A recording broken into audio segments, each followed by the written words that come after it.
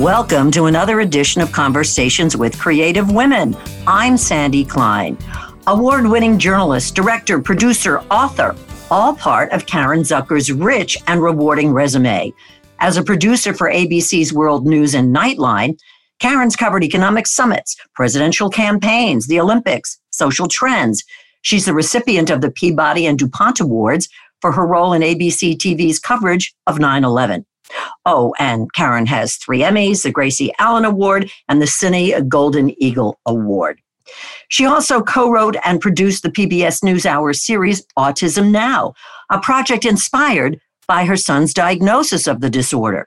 That was followed by In a Different Key, a narrative history of autism, which was on the New York Times bestseller list and a 2017 Pulitzer Prize finalist in nonfiction.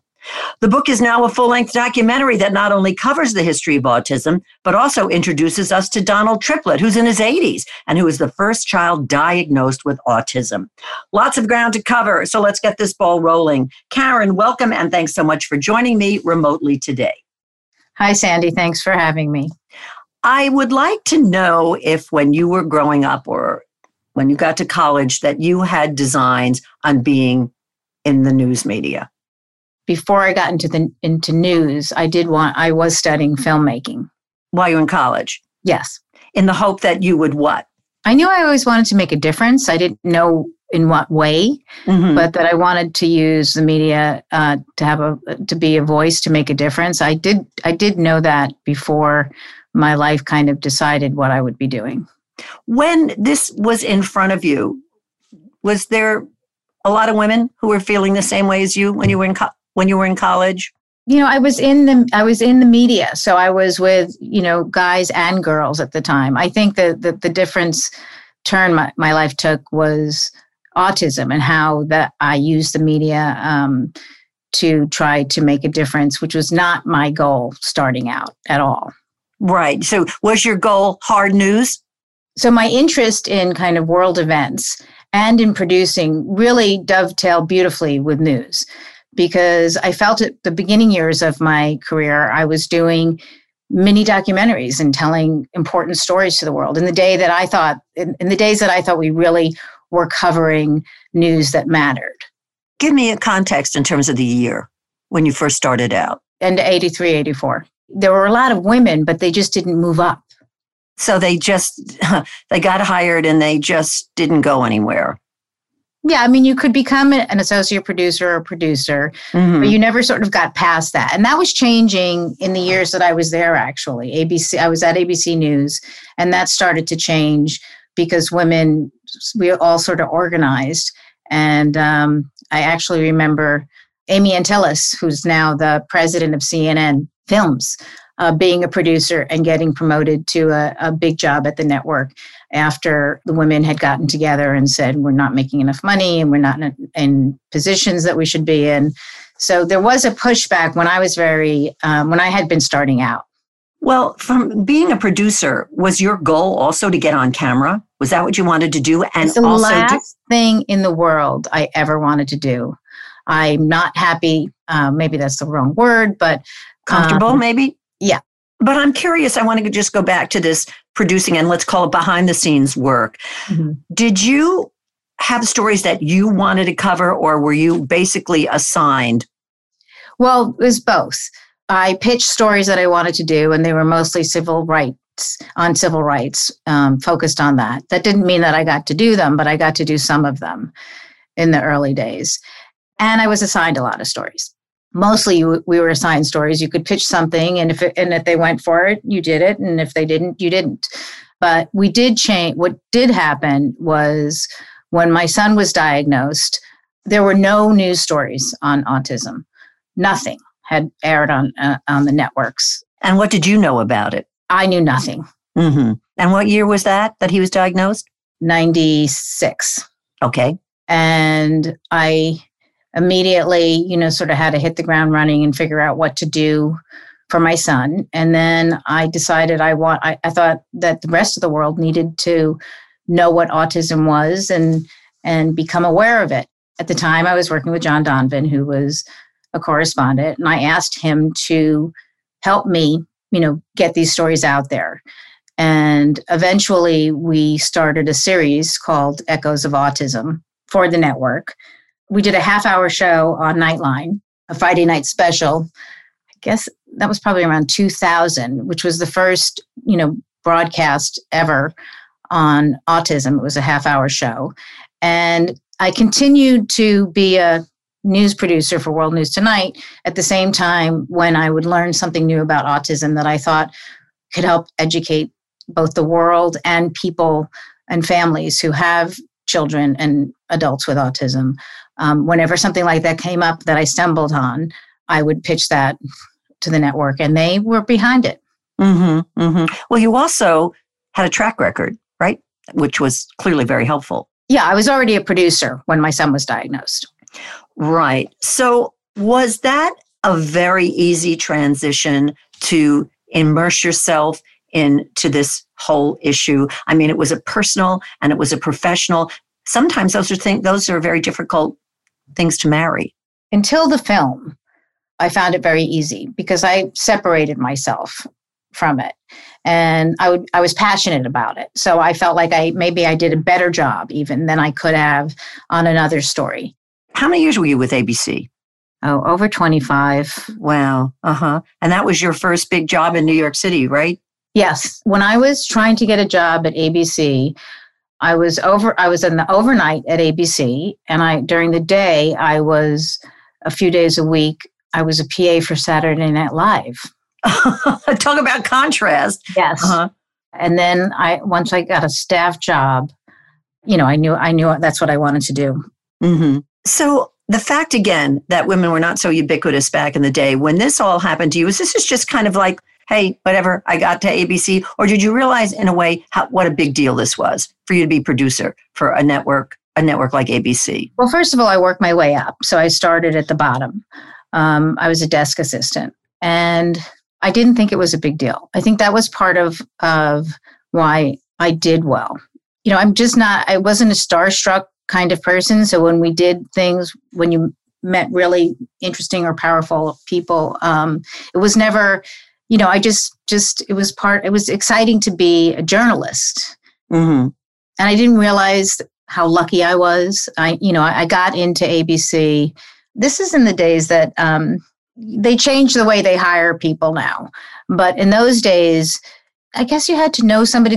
I mean, maybe in some ways it's the same today, how you get into places, but it's the different but the same. Mm-hmm. And when I was in college, I was doing a content analysis for a project in school with a student. And I was doing it at World News Tonight. I just happened to be doing it at World News Tonight. It was a 6-week study. And my tape recorder, because that's what we used, right? Mm-hmm, mm-hmm. Made a segment of that evening, and which threw off the entire study. It was over spring break and right before I graduated. And the person I was working with said, well, you need to go to ABC and get the rundown for that day or our whole study is messed up. So I called the PR person for World News Tonight. And I remember actually I was going to go down in jeans and, just get the rundown. And my father gave me a ride down there, and he was going to give me a ride down there. And he said, you're not going to go there in jeans. Mm-hmm. You can put on a skirt and you're going to look like a professional, which was very good advice, actually, because I met the person who was the PR for World News Tonight, who then took me around the entire network, introduced me to everybody. And, we just kind of hit it off and said, when you graduate, reach out to me. That's the shorter version. And so, but I did. And that's eventually how I got in, because I knew Tom Goodman, who then became the president of CBS PR, and then he has his own corporation, Goodman Media now. So the world, it's a small world. I mean, they obviously saw something in you, and how great to be able to have that kind of marriage, which lasted a long time. Yes. I don't think that's, my kids are now at a point in their life, my other children, where my son, who wants to go into sports production and is freelancing, doesn't like the idea of freelancing. But I think that's the world today also. Yeah. Mm-hmm. Getting a staff job for 25, 30 years. I mean, overall, it was almost 30 years that I was at ABC, because I went back a few times afterwards and did freelance for them after I left. But I think you don't work at the same place forever anymore. Yeah, that's right. That was in my father's day, for sure. Right. That's right, where you got the gold watch or whatever after a while, exactly. Whatever the gift was. So, Karen, going for a film was out of your wheelhouse, huh? To a certain extent, it wasn't. But, in terms of the very big picture, there was a lot that I needed to learn. But the fact was also that you had this foundation, again, of being able to do like the series of Autism Now and getting your feet wet in terms of a different key. The book and, the journalism, it was the best stories were storytelling. And so that's what was going to make a good movie, was great storytelling. And then the production aspect. And so the storytelling part and some of the production aspect really did, it had the same goal as the film. I always wanted to do the film. I wanted to do the film. The film was a bigger thing to me than the book because that was you could not do the film, in other words. Right. And so what was that like for you when you received your son's diagnosis? We didn't know what autism was. Right. And he was how old when that happened, when he was diagnosed? He was 2.5. He was very young because he was in a program at Barnard College, actually, a toddler program, where they suggested that he get evaluated.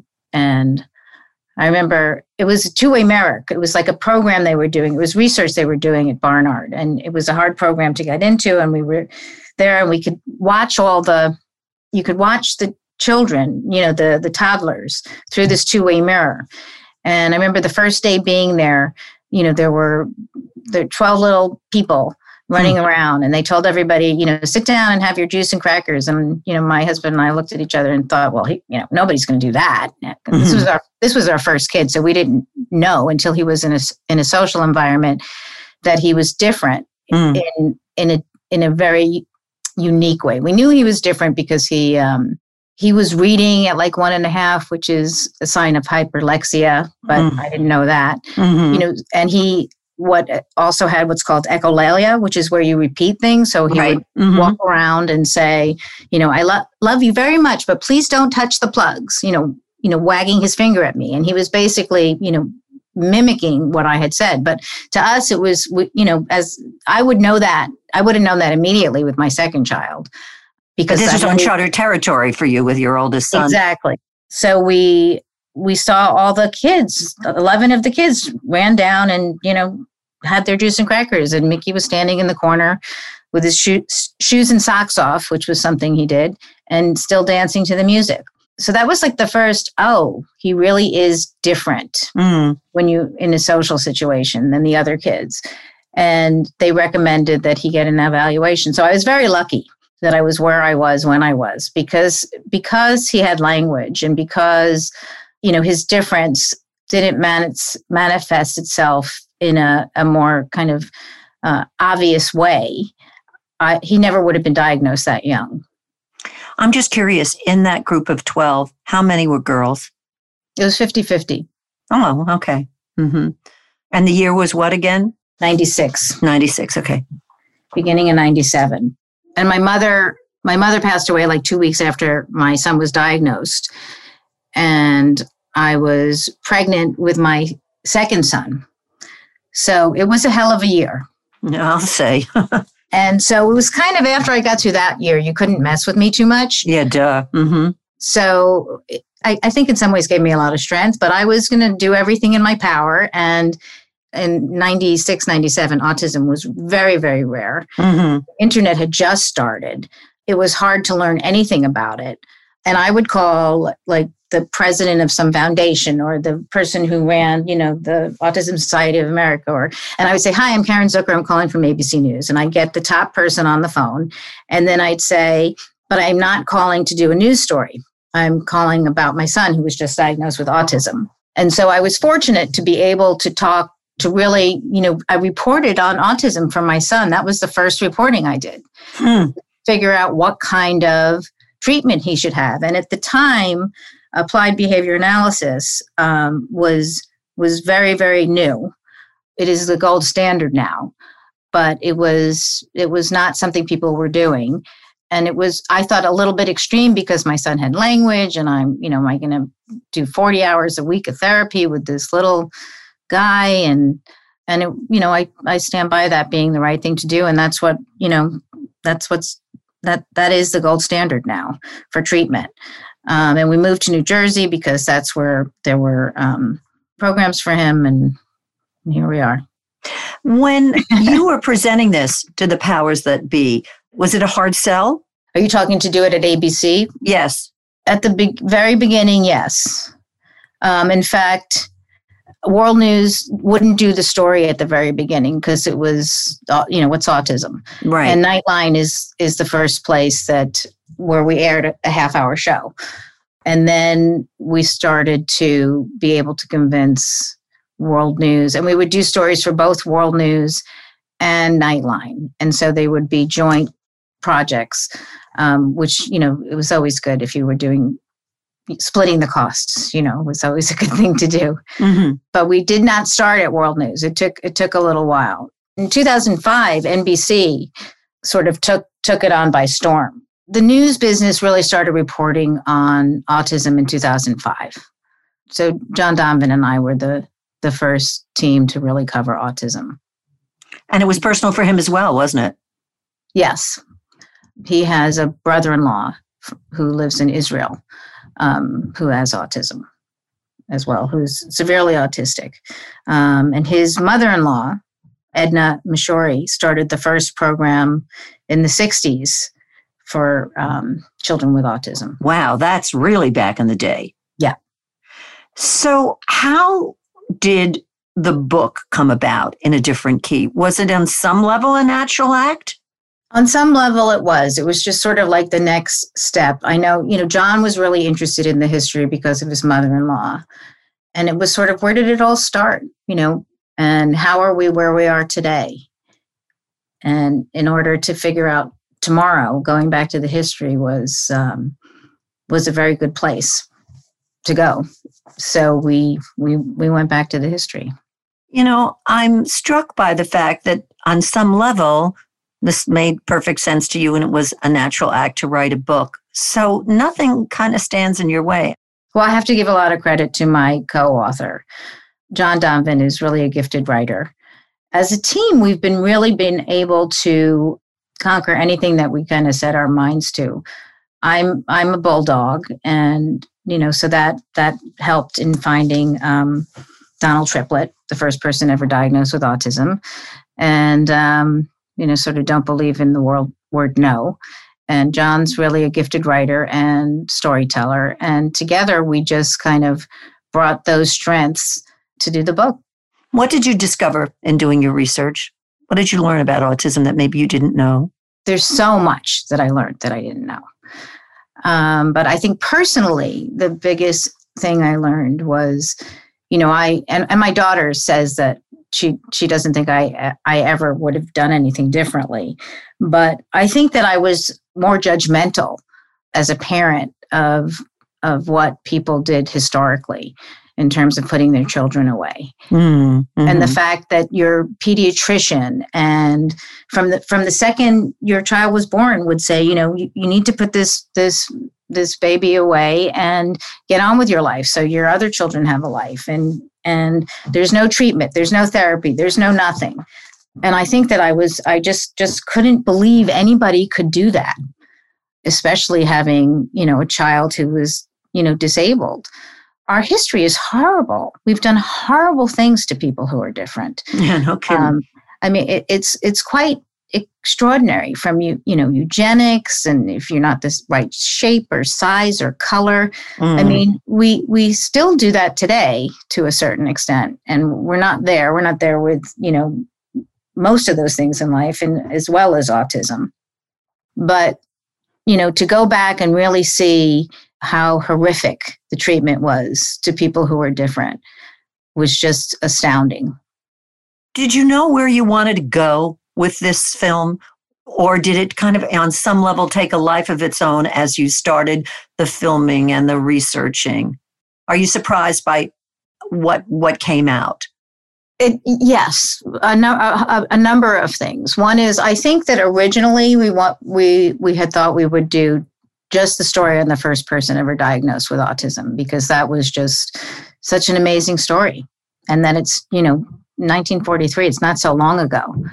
And then we saw that, the forces of both the records of our cruelty to people, but also you could see from Donald the kindness, and how, race and money and privilege and all of those things have shaped where we are today. When we started out, I don't think that I thought it would be as progressive or as important. Or as political? Well, it became, what's interesting is the stories in it that are actually more political, we shot before they became really political. So, we have a section on race and how people of color are underdiagnosed. And that's really marginalized. Exactly. And that's something that we had shot before, Black Lives Matter started. And we have a story from Alaska about it was a young white man who was beaten by police, and that story, how police don't sort of get people who are different. So a lot of the stories that we had focused on, we were focusing on before they were out in the news. Mm-hmm. So it's very timely right now, our film, in terms of what we look at in terms of today's stories. But it frames our history. Today's stories, really frames what's been going on for forever. And I think we wrote a pretty substantial book on the history of autism, but it didn't reach what John and I call the civilians. It reached, even though it did very well, it was a bestseller and, it was highly regarded. It was read mostly by people who are, interested in the topic. And my goal was always to reach what we call the civilians, the people outside of the community. Me. You wanted to reach me. Exactly. And I didn't feel that we did that. And so we had to figure out a way to make a film that was going to be, great storytelling, something that people who don't care about autism would want to watch. Mm-hmm. And that's, and hopefully, we'll have done that. I don't know how that story is going to turn out yet, but that was the goal, to hit the civilians. And so I was never going to be in the movie, and I was never going to expose my family. That's not what most producers do. Right. And, didn't want to do that. But Mickey is really, he's one of those people who falls in the middle. So he doesn't have severe autism, but he needs support. But that means he's out in the community, and he's the guy who could do something where a policeman. Sure. Oh God. So all of those things. He's a very good example of people that you'll see in the community. Mm-hmm. And John Donovan, my co-producer, co-director, was really from day one wanted me to be telling, Mickey's story simultaneously, woven into, all the other stories. I felt really, really strongly about the race story and about really giving a voice to people with severe autism, who I think are really getting left out of the picture today, because people who are much higher functioning are doing all the talking. And if you can't speak, you don't have that same voice. I happen to have stumbled on a series. Was it Netflix? Love on the Spectrum. Did you see that? Yeah, it was terrific.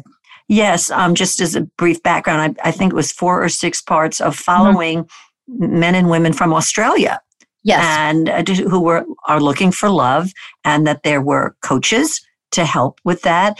And it was heartwarming. It was eye-opening. It was just beautifully done. And, kudos for that. I would say for that series, as well as for your film, that they're clearly examples of public service. But here's the thing that's different about our film, and that was really important to me, and you're pointing it out. and we pointed out in our film as well, those are the stories, Love on the Spectrum, those are the stories that society sees. That's what people think autism is. These heartwarming and beautiful stories of people who are high functioning and they're looking for love. They're not whacking their heads against a wall. They're not still in diapers. That's as one of the mothers who has a severely autistic son said in our film, that's the warm and fuzzy view of autism. And that absolutely, the fact that people with higher functioning autism can get the support and understanding and compassion of someone like you to watch that series is beautiful. I mean, that's fantastic. But we can't forget about all the other people with autism. The people who, when autism was first defined, that's who it was defined. Classic autism is not, the person on Love is the Spectrum. When autism was first defined by Dr. Lee O'Connor, it was much more severe. And most of those first 11 kids were in institutions, with the exception of Donald and a few others. So we forget that we forget the people with severe autism. And I really felt strongly that I wasn't going to do that in this film, and they're not being researched in the same way anymore. We're doing research for higher functioning people. And again, and my son falls in the middle, and he could have been on Love on the Spectrum. So, but I have a very, very strong connection to families who really struggle every day to just get through the day. In terms of one type of introduction, I was in those people's lives. Yes, and it's beautiful. It's done beautifully, and it really gives you insight into those individuals. But we're not seeing the companion series, because the companion series it's painful. Yeah, that's right. I don't want to go to the movies and see other people's troubles. No. And so we tried in this film to sort of, balance the storytelling that would, make you laugh or cry or, all, the whole range of emotion, because that's what we see in the media today. We see, Atypical, and we see, The Good Doctor. And look, I watch it because I'm, just as curious to how it's going to be portrayed. But we don't see the stories about the people who are struggling. And, I think you need to see that there's a spectrum, and we need to care about everybody on the spectrum and understand it. When I get on my soapbox, because I just say this incessantly because I firmly believe it, there's nothing greater to me than the power of the documentary to expose, educate, inform. I wish more and more documentaries, when they were shown in theaters and people were going to theaters, would be up there alongside of features, because that's the way you learn. Yeah, I agree. And the thing about this film also is we raised all the money for the film because we wanted to produce the film. Your film, your way, right? Right. Mm-hmm. So, now it's kind of, that's what we did. And now we'll see what happens. But, we wanted to be able, we didn't want anybody to tell us how to produce it. Mm-hmm. So to personalize it again, when you look at the film after not having wanted to be in it, mm-hmm. How do you feel about that? How do you feel about you and your family? I'm anxious about it, to be mm-hmm. honest. But, if ultimately the film is going to bring good and make a difference, then that's, that's why I did it. Mm-hmm. So that's what I'm hoping for. So I think I have to wait to see what happens to kind of have my final. I think that's part of why it took so long to do also, is that I didn't want to do it. So that we, my co-author, co-producer, did a lot of push and pull on, the best way to tell this story. And I do think that it was the right way to tell the story. So that's sort of personal, but not personal, looking at it. it was a good way to tell the story. If I wasn't in it, I would think that worked. Yeah, I get it. Yeah. Well, how wonderful to be able to have done that. I mean, you really should feel terrific about that. You might have gone in a little kicking and screaming, but it was so worth it. I hope so. I believe it'll make a difference if it gets out there, when it gets out there, but it just needs to get out there. And I know that the few people who have seen it have felt that it does what we set out to do, which is that, it educates and inspires and at the same time makes you laugh. And what about reaction from your son? What has he had to say about it? Mickey has not seen it. Ah, okay. And he hasn't seen it because he's, in his own way, he's camera shy. Mm-hmm. And except that, there's actually even a scene in the film where he talks about, if you don't want to be on camera, turn away. So clearly was willing to do it, but he would only do it with young women, camera women, because he likes girls and has never had a girlfriend. So having when we had the big camera and our director of photography there, he would be very gun shy and just was much more comfortable. So Mickey's scenes are actually shot, handheld by a woman producer shooter, so that he would be comfortable. So Mickey is, it's much more cinema verite. Mm-hmm. When he asks to see it, I'll show it to him, but he hasn't asked. We did name our film company Perfect Productions. Perfect, Purrfect, because when you see the film, Mickey has a thing for cats. Okay. So you capitalized. Oh, never mind. Yes, I was going to make a really poor pun, but never mind. Yeah, like a catastrophe. We have he's feline fine. We have all that language. He's going to have a meowy Christmas. So I'm just curious. Do you have other irons in the fire? I know this has taken up a lot of your time and focus, but is there anything you thinking about working on? I would love to do another documentary that has nothing to do with autism, but that would make a difference in the world. Mm-hmm. And I don't know what that is. Because nothing is quite percolating yet. I haven't shifted gears yet. I have to get this movie out there. Mm-hmm. So I have to stay focused on that. But that would be the next thing I would want to do after, I'm hopefully successful in getting this out into the world. Well, here's a deal that when you do, you'll contact us. Okay? Absolutely. Absolutely. Well, really, Karen, thank you so much for sharing your profession and your passion and your personal life. It was really very interesting. And the name of the film again is In a Different Key. Thank you so much, Sandy. Really, really lovely to talk with you. Oh, my pleasure. Join us for another edition of Conversations with Creative Women. I'm Sandy Klein.